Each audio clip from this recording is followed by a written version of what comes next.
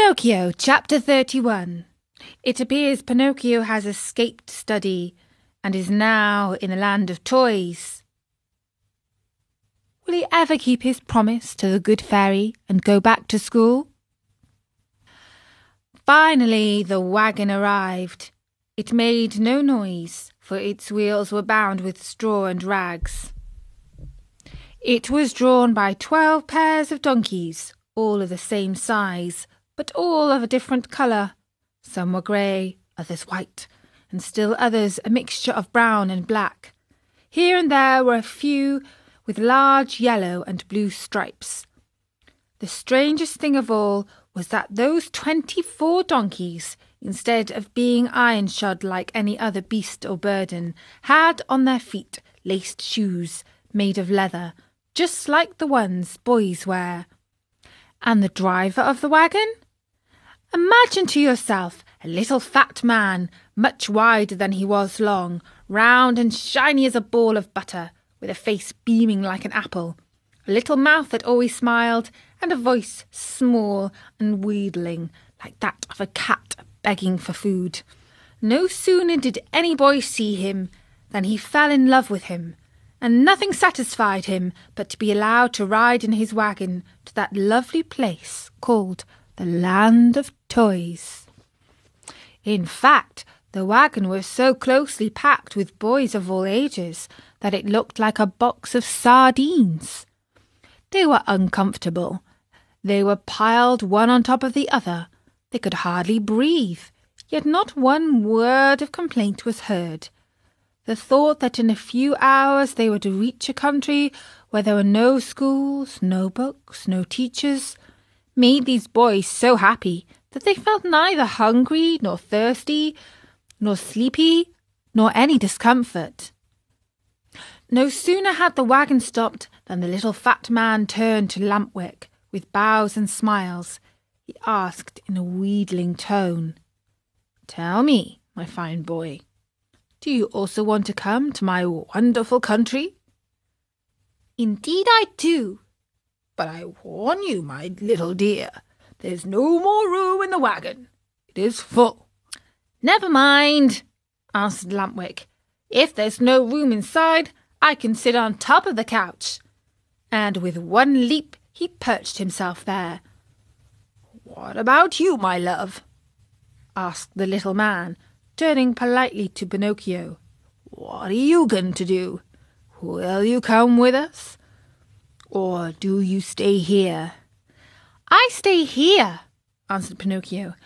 "I want to return home, as I prefer to study and to succeed in life." "May that bring you luck." "Pinocchio!" Lampwick called out. "Listen to me. Come with us, and we'll always be happy." "No, no, no! Come with us, and we'll always be happy," cried 4 other voices from the wagon. "Come with us, and we'll always be happy," shouted the 100 and more boys in the wagon, all together. "And if I go with you, what will my good fairy say?" asked the marionette, who was beginning to waver and weaken in his good resolutions. "Don't worry so much. Only think that we are going to a land where we shall be allowed to make all the racket we like from morning till night." Pinocchio did not answer, but sighed deeply once, twice, a third time. Finally he said, "Make room for me. I want to go too." "The seats are all filled," answered the little man. "But to show you how much I think of you, take my place as coachman." "And you?"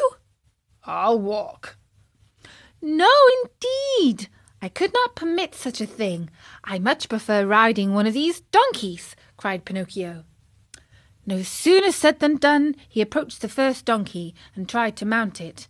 But the little animal turned suddenly and gave him such a terrible kick in the stomach that Pinocchio was thrown to the ground and fell with his leg in the air. At this unlooked-for entertainment, the whole company of runaways laughed uproariously.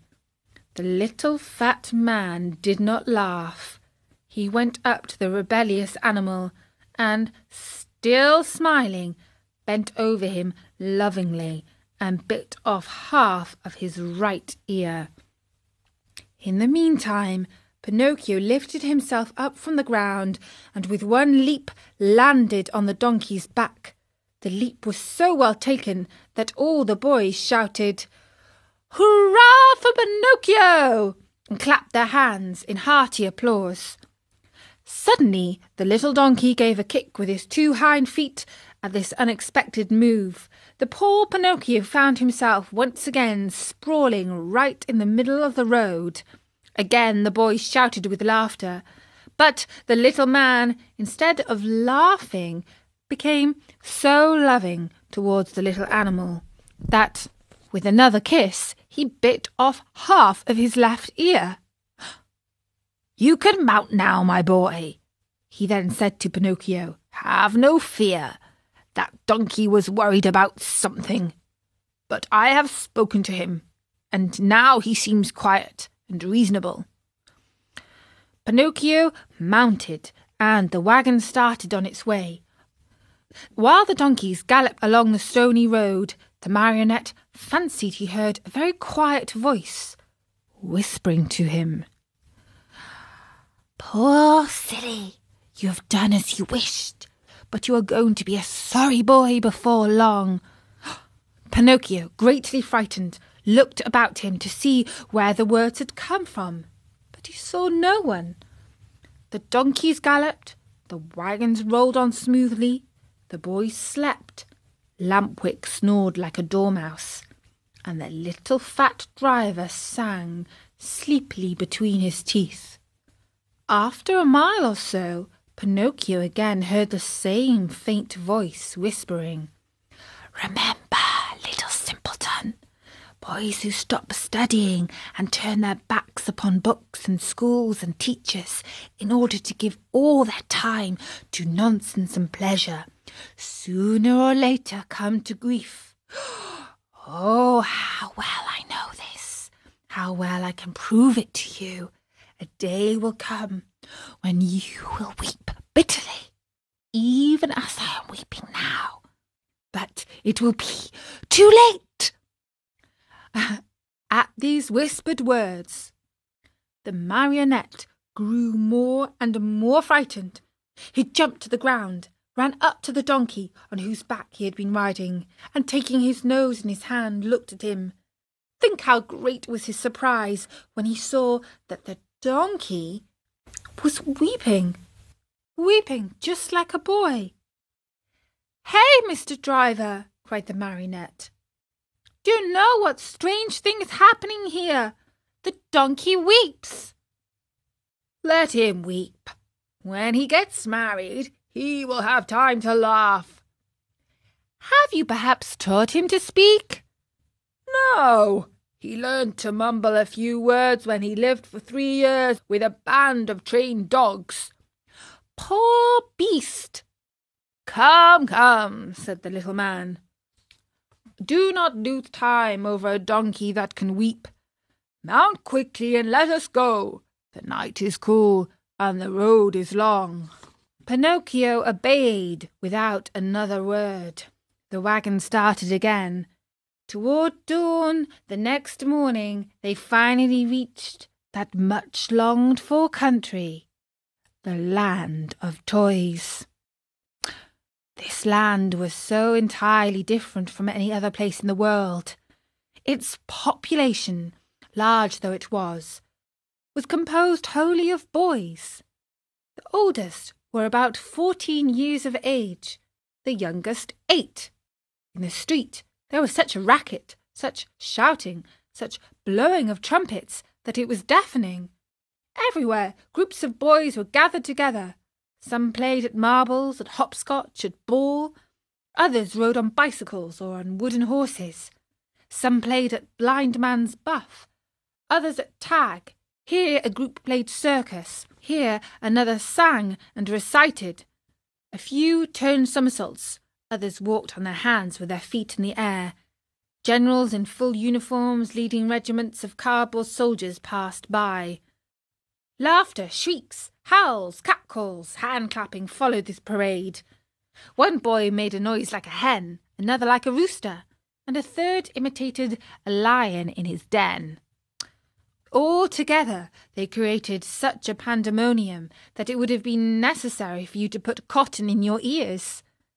The squares were filled with small wooden theatres and overflowing with boys from morning till night, and on the walls of the houses, written with charcoal, were words like these: "Hurrah for the land of toys! Down with arithmetic! No more school!" As soon as they had set foot in that land, Pinocchio, Lampwick, and all the other boys who had travelled with them started out on a tour of investigation. They wandered everywhere. They looked into every nook and corner, house and theatre. They became everybody's friend. Who could be happier than they? What with entertainments and parties, the hours, the days, the weeks passed like lightning. "Oh, what a beautiful life this is!" said Pinocchio, each time that by chance he met his friend Lampwick. "Was I right or wrong?" answered Lampwick. "And to think you did not want to come! To think that even yesterday the idea came into your head to return home to see your fairy and to start studying again! If today you're free from pencils and books and school, you owe it to me, to my advice, to my care. Do you admit it? Only true friends count, after all." "It's true, Lampwick, it's true. I really am a happy boy. It's all because of you. And to think that the teacher, when speaking of you, used to say, 'Do not go with that Lampwick. He is a bad companion, and some day he will lead you astray.'" "Poor teacher," answered the other, nodding his head. "Indeed, I know how much he disliked me, and how he enjoyed speaking ill of me. But I am of a generous nature, and I gladly forgive him." "Great soul!" said Pinocchio, fondly embracing his friend. 5 months passed, and the boys continued playing and enjoying themselves from morning till night, without ever seeing a book, or a desk, or a school.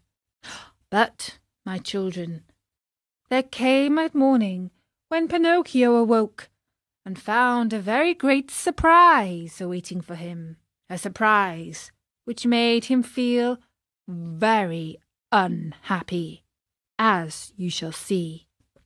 And that was chapter 31 of Pinocchio. Pinocchio's life has always been full of surprises, but what could possibly happen next? Find out in the next chapter of Pinocchio on storynori.com.